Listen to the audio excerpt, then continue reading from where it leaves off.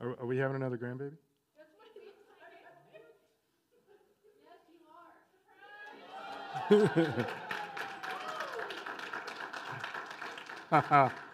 Okay. What is it? All right. I'm going to cry. Just a second. Okay. Was I talking about something? Is that really what that is? Did you know that? Is that why?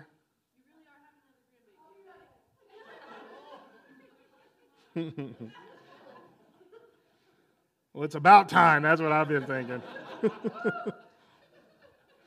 Oh, that's nice. Okay. Yeah, I don't ever look at the screens. I don't know what's on there. That's my granddaughter, by the way. She's pretty, isn't she? Okay. I was talking about stuff. Oh, yeah. I was seeing if everybody overate for Thanksgiving. That's what happens, right? Oh, so here's what Lynn and I did.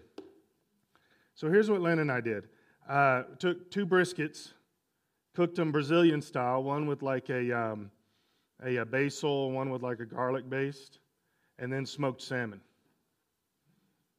So all you turkey eaters, you have your turkey. You can have all the turkey you want to have. I did want to mention, this. So this Saturday coming up, we're going to be having the memorial service for Sharon Cheney. Some of you have been asking what you can do or how you can do that. They had a memorial service where her family's from in Washington this last week, and week before last, and it went well. Went nice service. Most of her family's from that area, and so this is for us here. This is for the church family. If you want to do something and be involved, whatever you can, we're going to be bringing finger foods and things like that. Contact the church office so we kind of know what's going on if you want to jump in and help, and all the details. You can talk to the office, get online. We're going to send out an email later this week about all this. Be praying for Roy too. This is still obviously very difficult. I said this I think last week, but I can't imagine one day your spouse is just not there. And different people in our church have obviously gone through this, and it's just mind-boggling to me how you process that. In fact, I don't know how you would try to do that without Jesus. But also, Terry Ustock's father passed away this week. They're gone this weekend. I told him we would have people praying for him there with his family there. So anytime you think about either of those families this week, just pray for them and pray that the Holy Spirit will be with them, give them peace, all the things that are involved with that. So I've been looking at. So I really am having a grandchild or another Are we sure about that? That's not like a joke or anything here? Okay, all right. Did you know this, Isaac? I didn't know. Okay, all right. It's not that son. It's my other son. Okay, so he's like, so I've been looking at what does Jesus look like? We've been looking at this over the last few weeks, and so now I want to kind of jump into this now. If you say, what does Jesus look like now? We've looked at the different places in Scripture and the things of this, but what does Jesus look like now? Because what he looks like now is the transcendence of who he is, the everything of who he is. And I've thought about this from a lot of different angles, obviously looking at this over the last few weeks, but little things like, what does Jesus look like to the angels? And what does Jesus look like to demons? Let me throw something out for you to think about a little bit. There's a lot of stuff that we get on this earth that are glimpses, that are precursors to the big picture of who God is and who we are in relationship to God and some of these kind of things. And we don't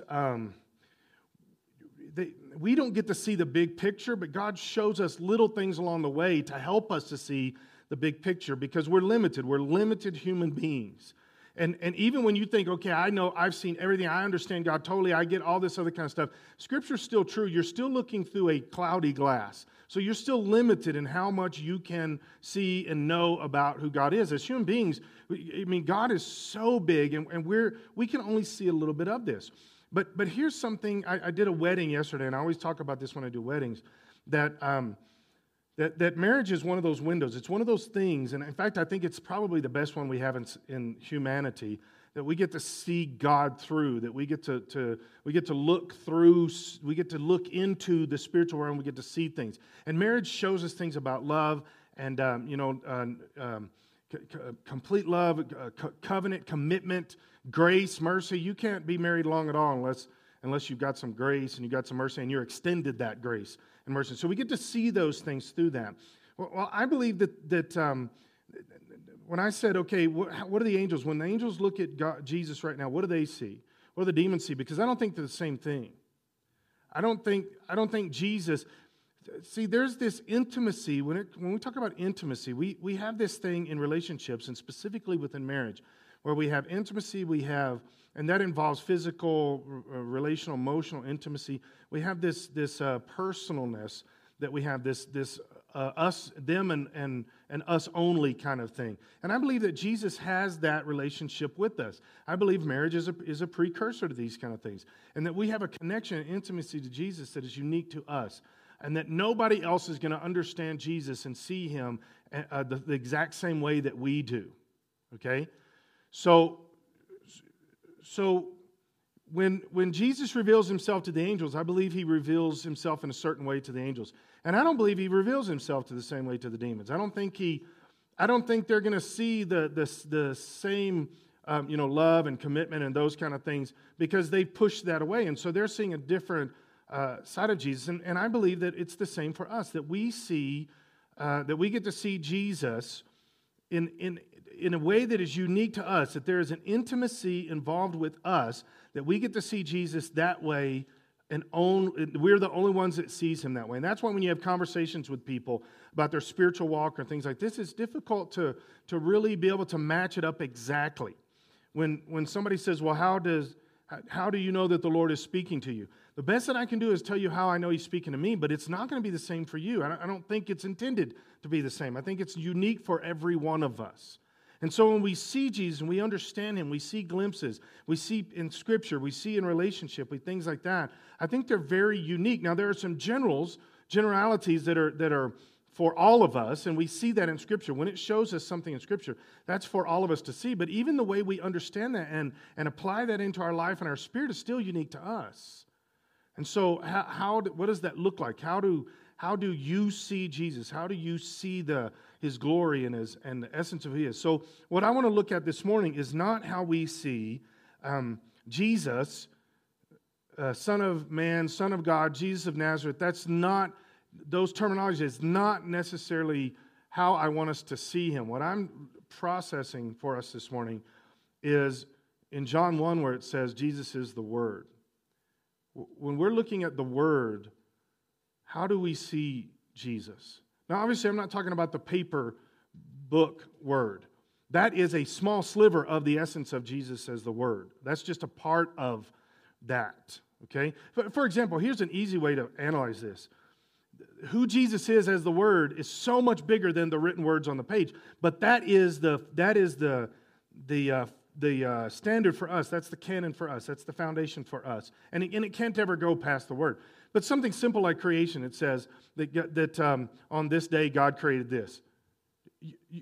Don't you know that was much more majestic and big and everything than those few little words can say right there?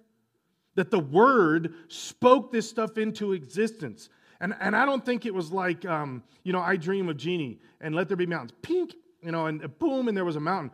I think it was more like this thing grew out, because we can see in how strata works on the earth and things like that it came out of the earth. And so when somebody says, well, you can tell that erupted out of the ground, evolutionists like to say, well, that happened over bazillions of years. Well, no, it happened in the spoken word. It happened in one moment of spoken word, and it erupted out of the ground like that. A mountain erupted out of the ground. Did it come from that? Yes, but it was in a word. It was done in one time, in one moment, in one day, and erupted out of the ground. And so we understand that there are things that we get tiny glimpses of that are really much bigger, so much bigger. So let's go to Matthew chapter 17. We get all through Scripture. We get these little glimpses of the transcendent Jesus, the transcendent Word, the King of all kings. We get these little glimpses throughout Scripture that show us some of that. And it's interesting how consistent that they are. And if you put them all together, which I'm going to do a little bit this morning, they tie together very well because it's Jesus. It's who he is. So Matthew chapter 17, 6 days later, Jesus took Peter and the two brothers, James and John, and led them up a high mountain to be alone. You understand Jesus was doing this intentionally. What was about to happen, Jesus wanted them to see. He wanted them to visually see this transformation thing that happens here. He wanted them to see it, so he takes them specifically. As the men watched, Jesus' appearance was transformed so that his face shone like the sun, and his clothes became as white as light. Suddenly Moses and Elijah appeared and began talking with Jesus. I love the fact that not only did he let them see this, but they immediately recognized that it was Moses and Elijah. How would they know? They didn't have snapshots of Moses and Elijah. How would they know? Because the Holy Spirit was showing them this. They were seeing. They were seeing into the transcendent. They were seeing past time and space, into the eternal, past this limitedness of one direction linear time that God has created for us. They saw past that. Now, I've said this before. I have to qualify this so that people don't get confused. I think the greatest thing that will ever happen to us on this earth, the greatest miracle that will ever happen to us and for us, will be the crucifixion, Jesus dying on the cross. I think that sets the stage for us to be made right with God. We can be forgiven. We have access into eternity with the Lord, all these different kind of things. But I don't believe that's the greatest supernatural thing that Jesus does. I think the incarnation, Jesus taking on human flesh, is the biggest thing that Jesus does. I think that's the most miraculous thing. But I think we have to get past our physicalness on this earth and get into eternity and see the real Jesus in eternity in all of his glory and grandeur for us to understand the significance of the incarnation. The amazingness. God, this is God that suspends his deity. Now, he's still God while he's in human flesh, but he temporarily suspends operating and acting as deity. He temporarily suspends that. And in fact, it says that after he's resurrected, he takes his blood and puts it on the mercy seat and takes back his deity and buys us with his blood. That the mercy seat would be like the bartering table at that moment for us, for our souls, for our lives. But God, Jesus, suspends this deity, the grandeur of who he is, that he is bigger than all of creation, all of the universe, everything out there. He's bigger. He was before it. He'll be long after there is anything understood gone. And the glory of who he is, he squeezes this down into a little physical human body. And then he lives in this body for 30 years. And then he takes Peter, James, and John up onto this mountain, and he starts talking, he starts interacting with God, he begins to gloat on. To me, it's kind of like, like those sci-fi movies where their skin splits open and they start coming out. To me, that's kind of what this is. Now, think about it from Jesus' point of view. For 30 years, you've been on this tiny little planet, in this tiny little physical body, and for just a few seconds, you get to spread your wings glory-wise. Don't you think that felt good to him? Don't you think there was something bigger than just that moment? And that he got to kind of step back in for at least a little bit, step back into a little bit of the deity of who he is? And he lets Peter, James, and John see it. He lets them watch this transformation, this transfiguration. He lets them watch this. And then Moses and Elijah come up and just start talking and hanging out. And it doesn't appear that they're like saying important things or whatever, like strategic or whatever. I think, and I don't know this, but I think they were just worshiping him, just confirming to him, you're doing good, stay on track. You're still the king. And he gets to kind of kingify right there just for a second. Just for a second. And Peter, James, and John get to see this. And I believe it was very intentional that they could see it. The same thing, let's go to Daniel chapter 3. Same kind of intentionality we see going on here. Daniel chapter 3, verse 23. So Shadrach, Meshach, and Abednego, securely tied, fell into the roaring flames. But suddenly Nebuchadnezzar jumped up in amazement and exclaimed to his advisors, "Didn't we tie up 3 men and throw them into the furnace?" "Yes, your majesty, we certainly did," they replied. "Look," Nebuchadnezzar shouted, "I see 4 men, unbound, walking around in the fire unharmed, and the fourth looks like a god." What do you think that looked like at that moment? See, Jesus could have just revealed himself to Shadrach, Meshach, and Abednego, but he makes sure that Nebuchadnezzar can see him too. And he makes sure that he can see him in such a way that he recognized. You didn't have to tell Nebuchadnezzar this was God. He got it. He saw it. Something about what he saw at that moment made him realize this is God. Now, I've been showing pictures through this whole thing, and the reason is because pictures give us an encapsulated view of how humanity saw it at that time. And again, this is very important too. It actually sets the stage for how we look at things for a long time to come. We don't think about that. But art, visual, if you try to think to yourself what King David looks like, you're going to think of the statue of King David, right? That what's-his-face did, right? Because why? That sets the stage for how we look at it for literally for generations to come. And so, I got a picture. Is Jesus with the disciples. It's interesting he's taller than them. I mean, not disciples. You know who they are. The boys. Jesus, why would the artist make Jesus taller? They're trying to bring authority and all this kind of stuff. It's just interesting how we do certain things in art. I don't know if I like this picture or not. To me, it doesn't do justice. When I look at that, if I'm Nebuchadnezzar, I don't know. I don't know if that captures it. But it's one of the best ones I found out there. There's not a lot of good ones of this visual that artists have painted. But what do you think Jesus looked like in that fiery furnace? See, the cool thing is, Shadrach and Meshach and Abednego, they get thrown in there. And I don't know, they're stumbling in, or the ropes burn off, they stand up, and Jesus is standing there. There's the new song we've been singing the last couple months, "There is Another in the Fire." I sing that song all the time. That's my favorite song right now. I love that song. There's another in the water. I love that. That you're not there by yourself, but Jesus is with you. He's right there with you through all this stuff. Doesn't matter what it is, he's with you. I wonder what Jesus really looked like at that particular moment. We know he looked different than the 3 Hebrew children because Nebuchadnezzar noticed this. He noticed that he was God. Revelation chapter 1, verse 12. John is obviously writing this, speaking this. He says, "When I turned to see who was speaking to me, I saw 7 golden lampstands, and standing in the middle of the lampstands was someone like the Son of Man."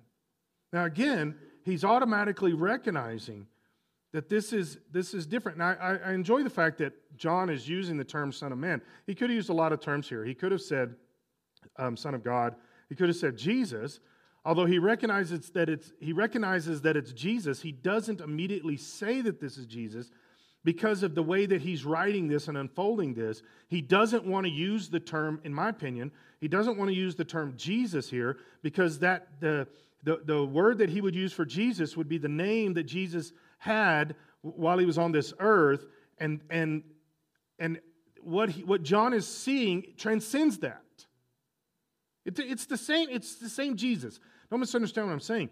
But when you use the term Jesus or Son of God, it's kind of locking it in. And so he uses a lot of different terms through this, but he doesn't use the Hebrew term Jesus.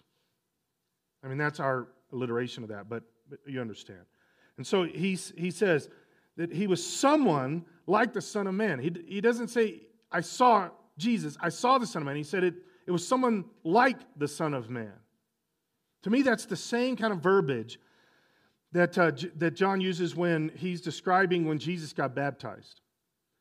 And I do believe that John is the best person, of course I'm confirming what God thinks, but John is the best person to have written both books, Revelation and John, because of his personality, his description, his emotive process in writing. But when he describes Jesus being baptized, it says that the Holy Spirit in the form of a dove came and settled around his head, that kind of thing. All right, I've said this before, and I hope you don't think this is heresy. I don't think it was a bird. I don't think it was a dove. It could have been. It's not a big enough thing for me to like debate over, argue over. It could have been. But I think what John was doing in John 3 is the same thing he's doing here in Revelation. One is he's describing something that he uses the best terminology he can use to describe something that's way bigger than what he can understand and have language to use. I think the Holy Spirit came down in something that was flying around and looking, ethereal, spiritual, that kind of thing, flying around the head of Jesus. But I don't think it was a bird. I think that was the best. It kind of looked like a dove. It's kind of white. But do you really think the Holy Spirit came down, sat on Jesus, sort of, coo, coo? I mean, do you really think? I guess that's a pigeon. I don't know. I don't know what sound doves make. So you understand what I'm saying. I think John is trying to describe something here. So look at what he says. And I standing in the middle of the lampstands was somebody like the Son of Man. He was wearing a long robe with a gold sash across his chest. His head and his hair were white like wool, as white as snow. Now here's the question. If I don't read anything else, if we just stop right there, it would be fair to say that he's just got white hair and a white beard, right? Okay? But then the next sentence tells me that maybe what John is describing when he's describing his hair is he's just saying it's like white. He's not saying it's old man white hair.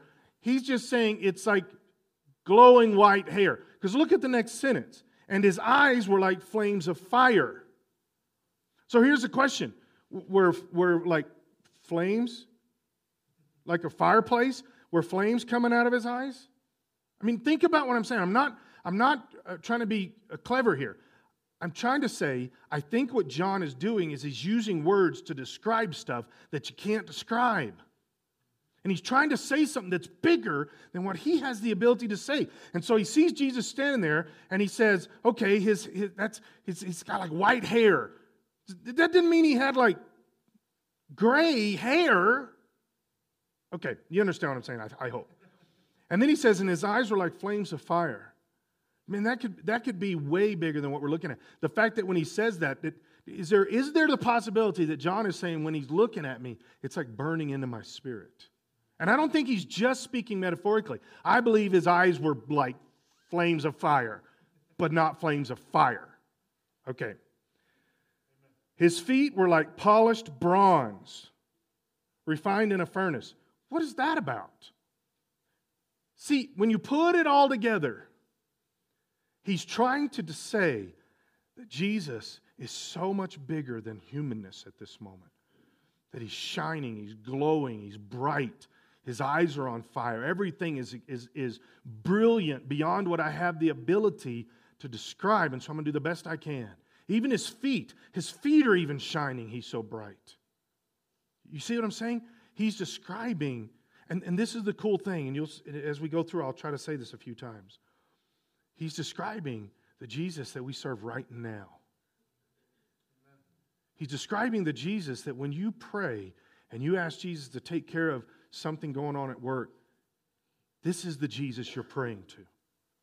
This is the Jesus that you're talking to. When you're saying, Jesus, my finances are a little tight and we're struggling to pay the bills, you're talking to a Jesus that transcends anything that we could describe on this earth. And that's the Jesus that we're serving. Sometimes I think what we do is we limit Jesus to when he was in the physical body. But Jesus limited himself to do that. He limited himself to be in that physical body. He was still God, but except for the Mount of Transfiguration, you didn't get to see that shining through.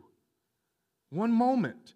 But we're seeing this, and John is describing this. Isn't it cool that he's also the guy on the mountain that gets to see all of this? I just think it's cool that he's connected with all this.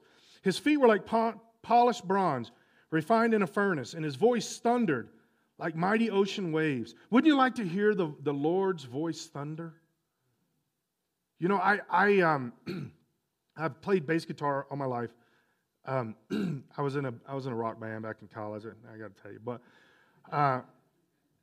I had this bass amp that was about this high, about this wide. And I would stand in front of it during the concerts. And I'm using the term concert loosely. But during the concerts, I would stand in front of that, and I knew that it was set where it needed to be when my pants were doing like that. When I was playing, you know, and they're moving.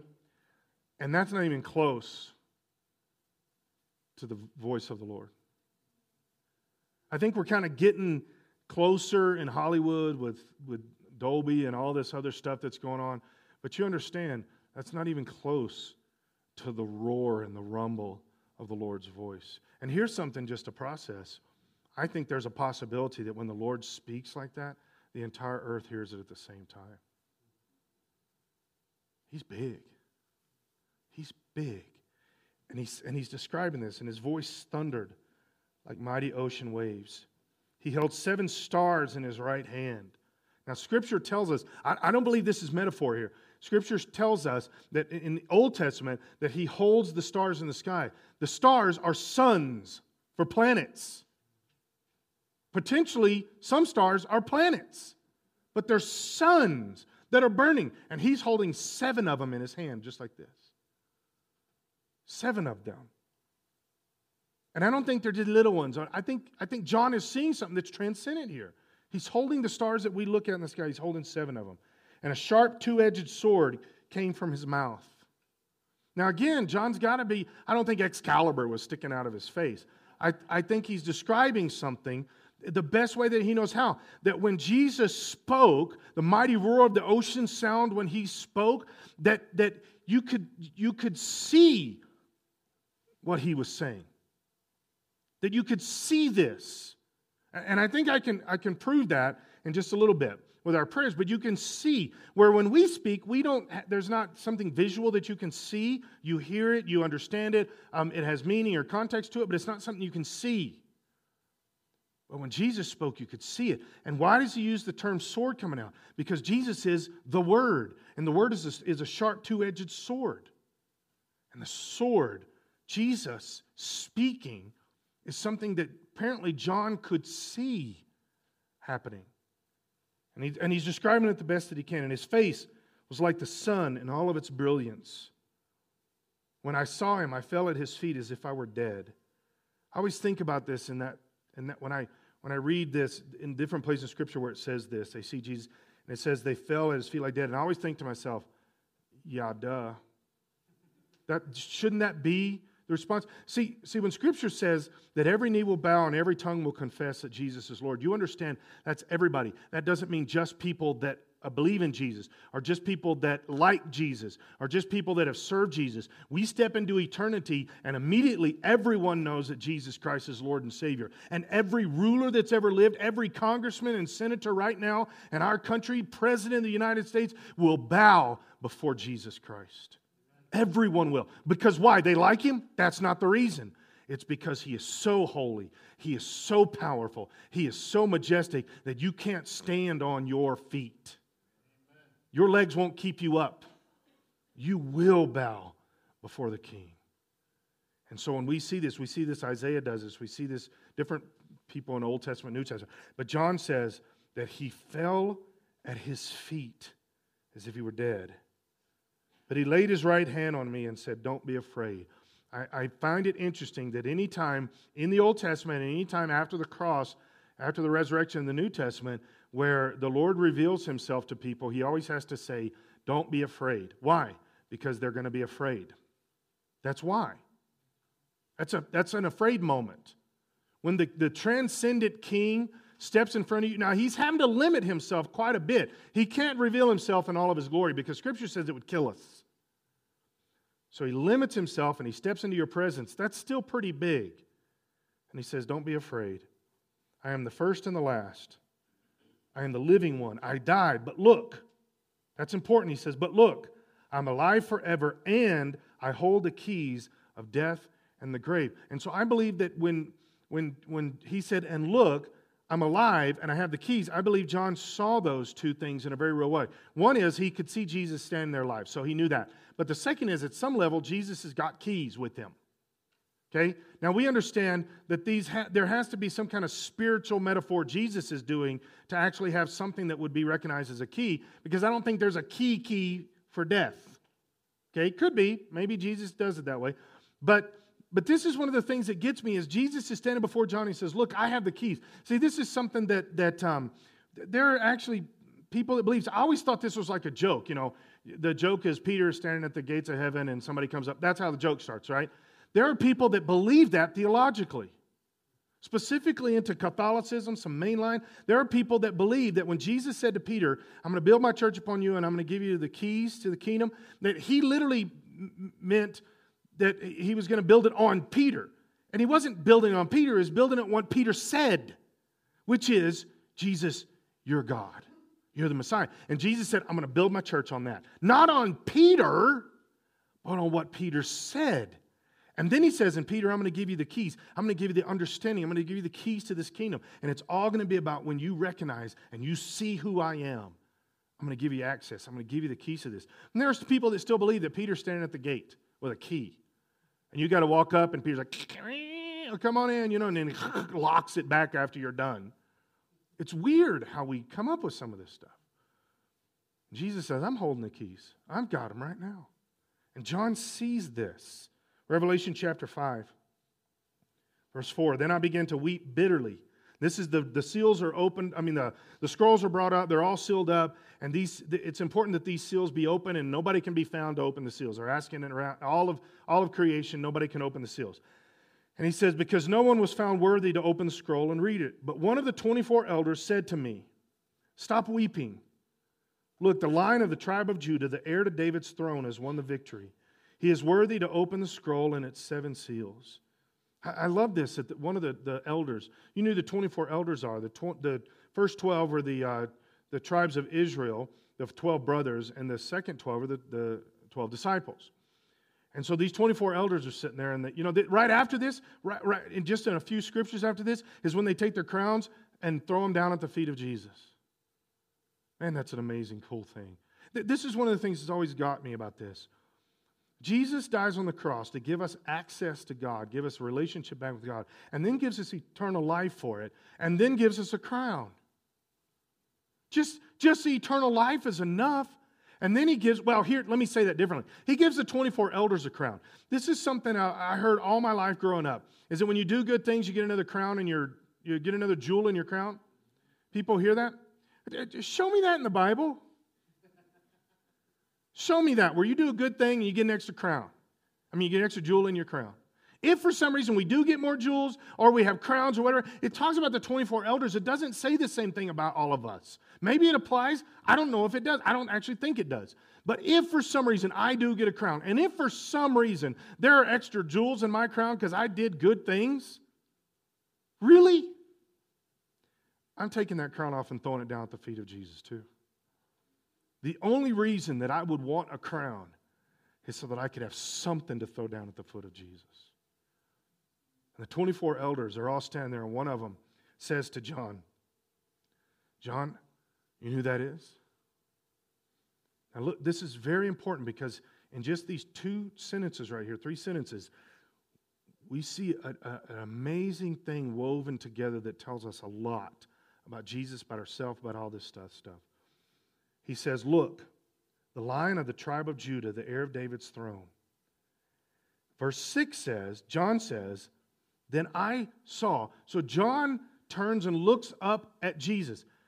Now, in his brain, he has a picture because the elder says to John, look, it's the Lion of the tribe of Judah. So in John's mind, he has a lion visually.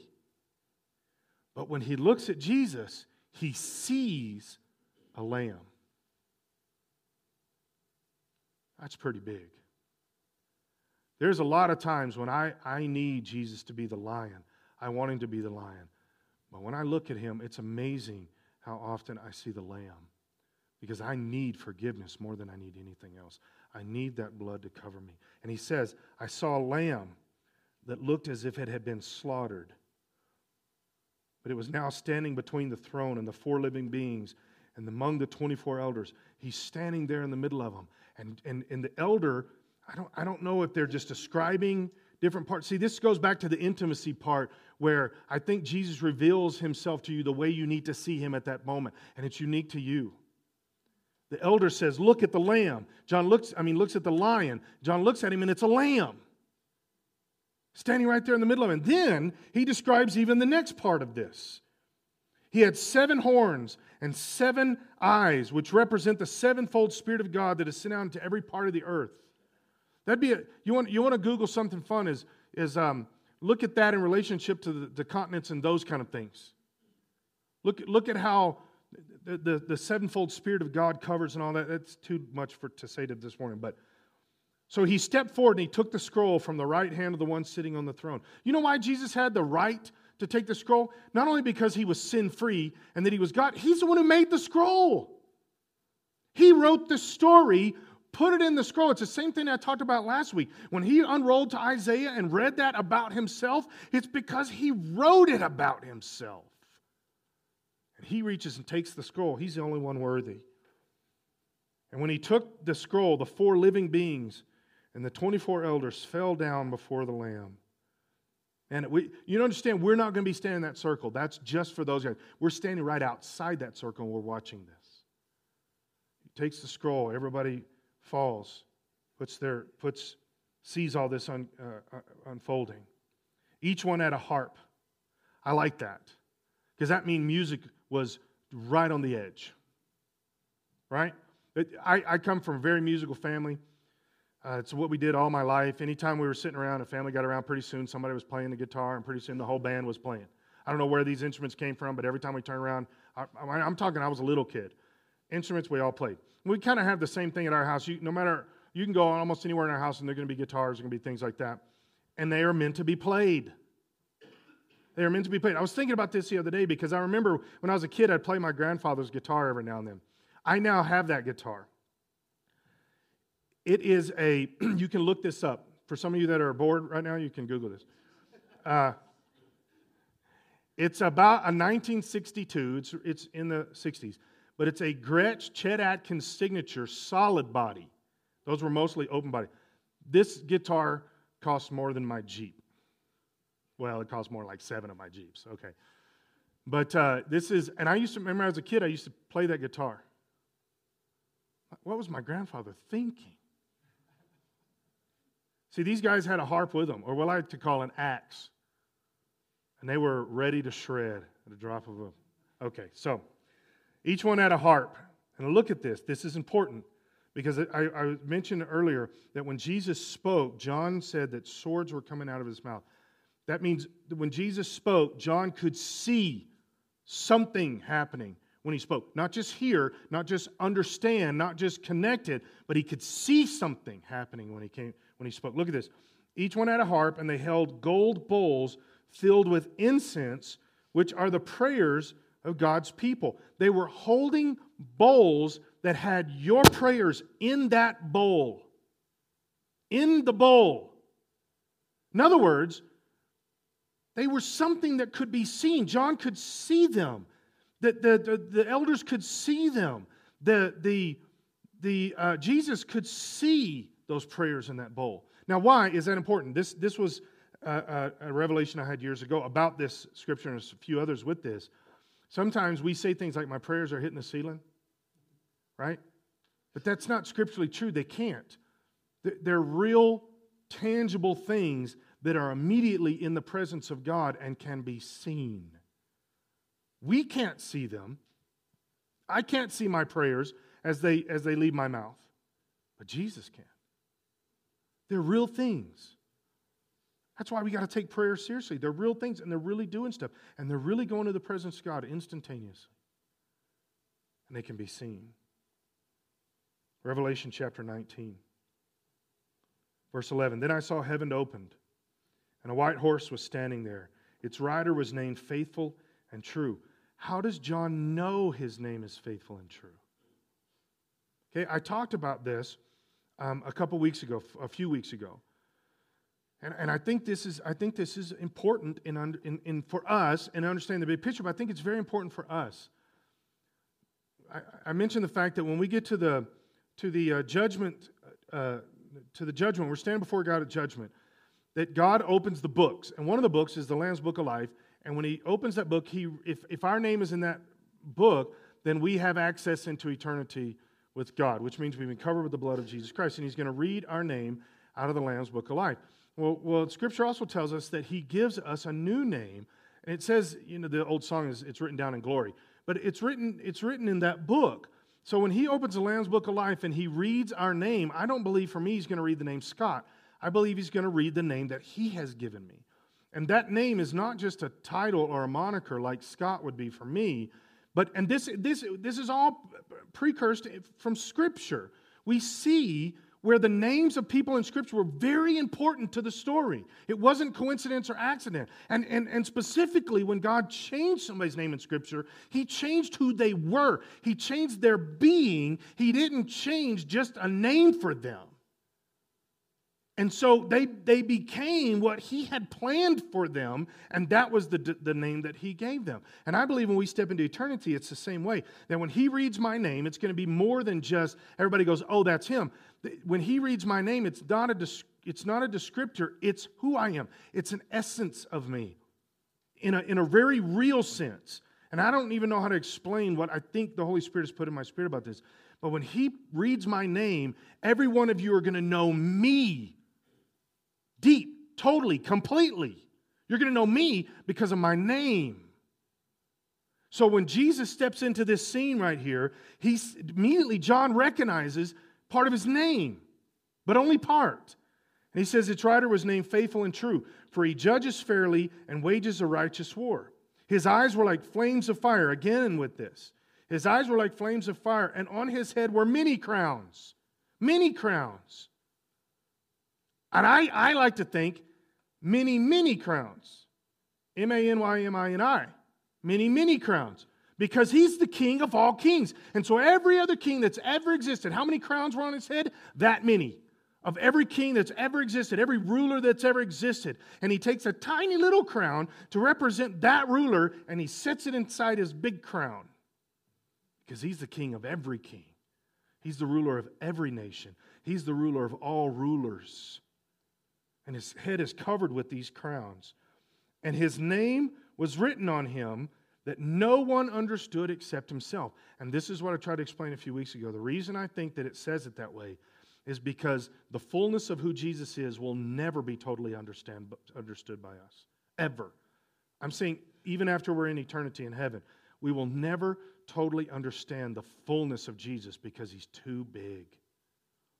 And so John recognizes part of Him, faithful and true. And we get other ones like the Word. And we get other ones like the Messiah.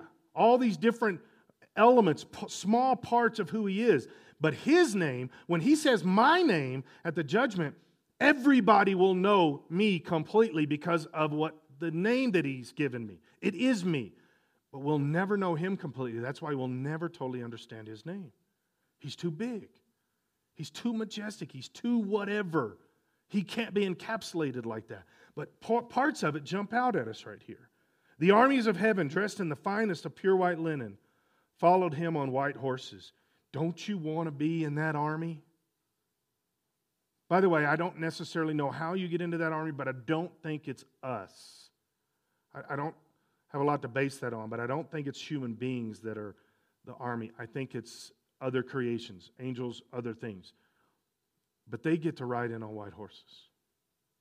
Man, if there's a way to join that army, I want to be there. I want to be on one of them white horses. Man, more than I can say, I want to be there. From His mouth came a sharp sword. Again, the visualization of this, John is seeing something that's very, apparently something he can see. And he says, out of His mouth came a sharp sword to strike down the nations. Why is that important for us? Look at this. You have the opportunity. See, we limit, how we serve Jesus is so limited by how we see Jesus. We squeeze Jesus into some kind of small, tiny little something, and we say, that's the Jesus I'm going to serve. But the problem is then when we deal with issues, when we come across situations in our life, sickness, disease, or a relationship failure, or financial ruin, or whatever the case is, the Jesus that we've squeezed down into some kind of tiny little manageable God that we can serve comfortably can't handle those issues. The Jesus that we squeeze down doesn't have the power to do the stuff of our life because we don't think that way, we don't process that way, we're not even going to ask Him half the time. But the Jesus that we're seeing in Scripture is huge. And when the word comes out of His mouth, it strikes down nations. Don't you think He can take care of your workplace? He can strike down nations with His voice. He can create solar systems with a word. All we have to do is let the Lord expand our horizons. And I really do believe the reason Jesus doesn't do more stuff is because of us. It's not because of Him. It's because our limited thinking, our lack of faith, our squeezing Him down, minimalizing Him, and sin. Sin gets into our minds, gets into our spirits, gets into our hearts. You say, well, I'm not necessarily out there sinning. Everything that comes across TV, movies, life, family, everything is inundating us in today's society with sin, sin, sin. We've got to push that stuff back, push it back, and broaden our horizons and see Jesus as the King. And when He speaks, countries are changed. Entire nations are changed. When He speaks, everything is different. Everything. But we got to see that. We got to know it. Got to get it into our spirit. He will rule them with an iron rod. He will release the fierce wrath of God, the Almighty. Do you see this is a Trinitarian scripture here? It shows the separateness and the togetherness at the same time. He says He will release. Jesus will release, by His speaking, He will release the fierce wrath of God. It doesn't say He's asking God to release His wrath. It says that when He speaks, God releases His wrath. That through His speaking. That means they're separate because we do see where God and Jesus are mentioned together, but separately. But we also realize that when they're doing it in unison. Jesus is speaking the release of God's wrath. It's happening at the same time. On His robe, at His thigh, was written this title, King of all kings and Lord of all lords. That's who we serve. That's who we serve.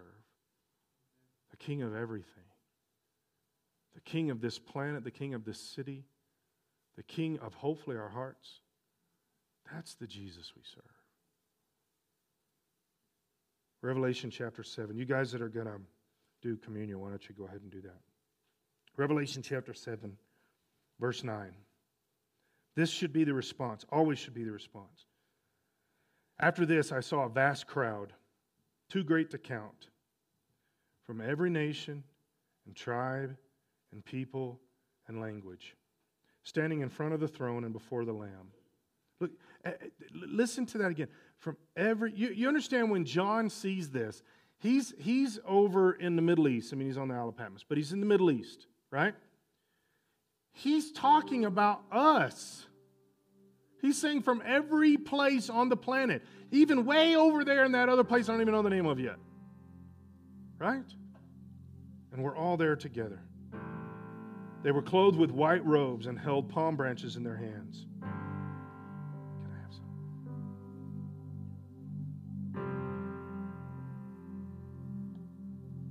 She doesn't want me to be a part of this. They were clothed in white robes and held palm branches in their hands. That's us. You know that, right? That's us. And they were shouting with a great roar. Someday we're going to be standing, and this is going to happen. With a great roar, we and everybody shouts, salvation comes from our God who sits on the throne and from the Lamb. He could have said anything.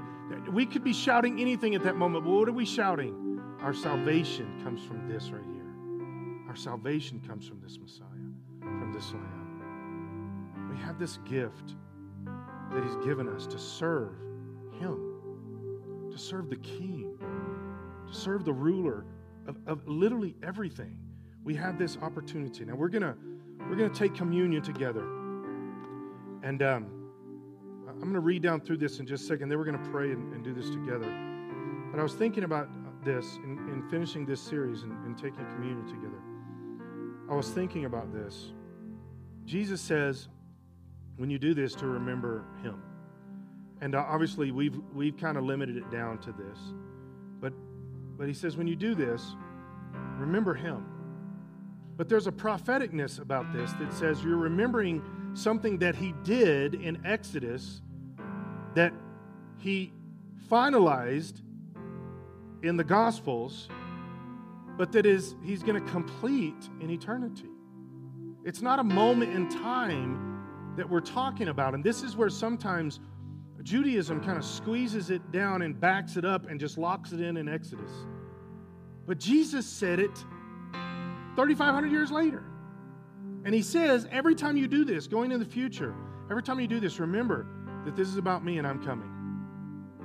That's amazing that Jesus can do something like that. We can't do it. We don't have the ability to do that. But he can transcend this time, this space thing that we've got going on. And so we're going to take this together, and we're going to do two things with this. One is, and I do this every time I ever take communion, I always ask Jesus to forgive me. He talks about this. I'm not going to read all the way down, but later, a few sentences after where I'm going to stop this morning in 1 Corinthians, he talks about don't take communion unworthily. In fact, what he says is if you do this, and this isn't just maybe or that's old time speak or whatever. This is true. It's true right now today. You take communion unworthily and you can get sick and even die. It says that. And I know major chunks of the church in today's society that doesn't think that that's still a real thing. But Scripture is always true and will always be real. The reason that that's a possibility is because when we're playing around with something like the reality of Jesus' blood and forgiveness, we're accountable to it. And if we're playing around with it, it opens the door for Satan to manipulate us in that exact arena. So the reason that you can get sick and die when you take communion improperly is because you're literally saying, Jesus, I believe your body was broken for my healing. But I'm just playing. I don't really mean it. It's a joke to me. And Satan says, okay, thanks for opening that spiritual door. That's how I'm going to mess with you, is physically. It's exactly what he did. What's going on here? Okay? I'm not saying this to scare us. I'm just saying this is something you should think about. This is something that's real. He says that when you do this, you remember that I am the everything for you. I am the salvation. I am the forgiveness. I am the blood. I'm the everything. And then we're going to do this together. We're going to do the first thing is we're going to pray for forgiveness. That's what I always do. Since I was a little kid, I always pray, Lord, forgive me. Forgive me, wash me clean. I don't want to take that for granted. I don't want to ever take that for granted. Just because somebody came up with a theology that I'm saved no matter what I do, I'm not buying into it. I want to always come back to Jesus in repentance. Always come back. The second thing that I want us to do, and we're going to close in a minute with this side of the prayer, is that we pray, Lord, open my eyes. I just want to see you bigger. I just want to see you. I want your blood to flow over my brain so that I see you bigger. Because if you can see him bigger, you'll serve him. I believe you'll serve him better. You'll want that intimacy. You'll want that closeness. So let me read this. On the night when he was betrayed, the Lord Jesus took some bread and he gave thanks to God for it. And he broke it into pieces and he said, this is my body, which is given for you. Do this to remember me. In the same way, he took the cup of wine after supper, saying, this cup is the new covenant between God and his people, an agreement confirmed with my blood. Do this to remember me as often as you drink it. For every time you eat this bread and drink this cup, you are announcing the Lord's death until he comes again. That's prophetic. That's prophetic. We are all about to do something that Scripture just says is prophetic. All right? Lord, we submit and surrender ourselves to you. Lord Jesus, you took all of the stuff of the cross so we could have a relationship with you. So Jesus, I ask you to forgive me. Wash me clean. Lord, all the junk that I hide, all the junk that I hide in my mind and my spirit, all the junk I even hide from myself. Lord, forgive me. Wash me. Lord, you said in your word that the stripes you took at coming up to Calvary and on the cross, the cutting, the beating that you took was so that I could be physically healed. Jesus, I don't think that's metaphor. I think you meant it. I think you meant it for every one of us right now. So, Lord, as we take this bread together, I ask you to open our spiritual eyes, open our faith, that we could believe that you could heal right now, that you want to heal right now, that is what you do. And Lord, I pray that even while we're taking this communion together, that physical things all over this room will be healed. You've said it. It's your word. It's truth. And Lord, we just stand on it and believe it. In Jesus' name. Let's take the bread together.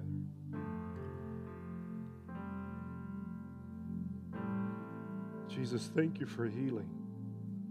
Mental healing, emotional healing, physical healing. We thank you for healing. Lord Jesus, help us to embrace it by faith and to realize it's part of the message. Jesus. Lord, we thank you for your blood. Jesus, when you wrote this story so long ago, when you were walking through the garden with Adam and Eve, you knew that thousands of years later it was going to take your death to bring them back. Lord, we are completely indebted to you for this. Jesus, thank you for your blood. Thank you for forgiveness. Let's take the drink together.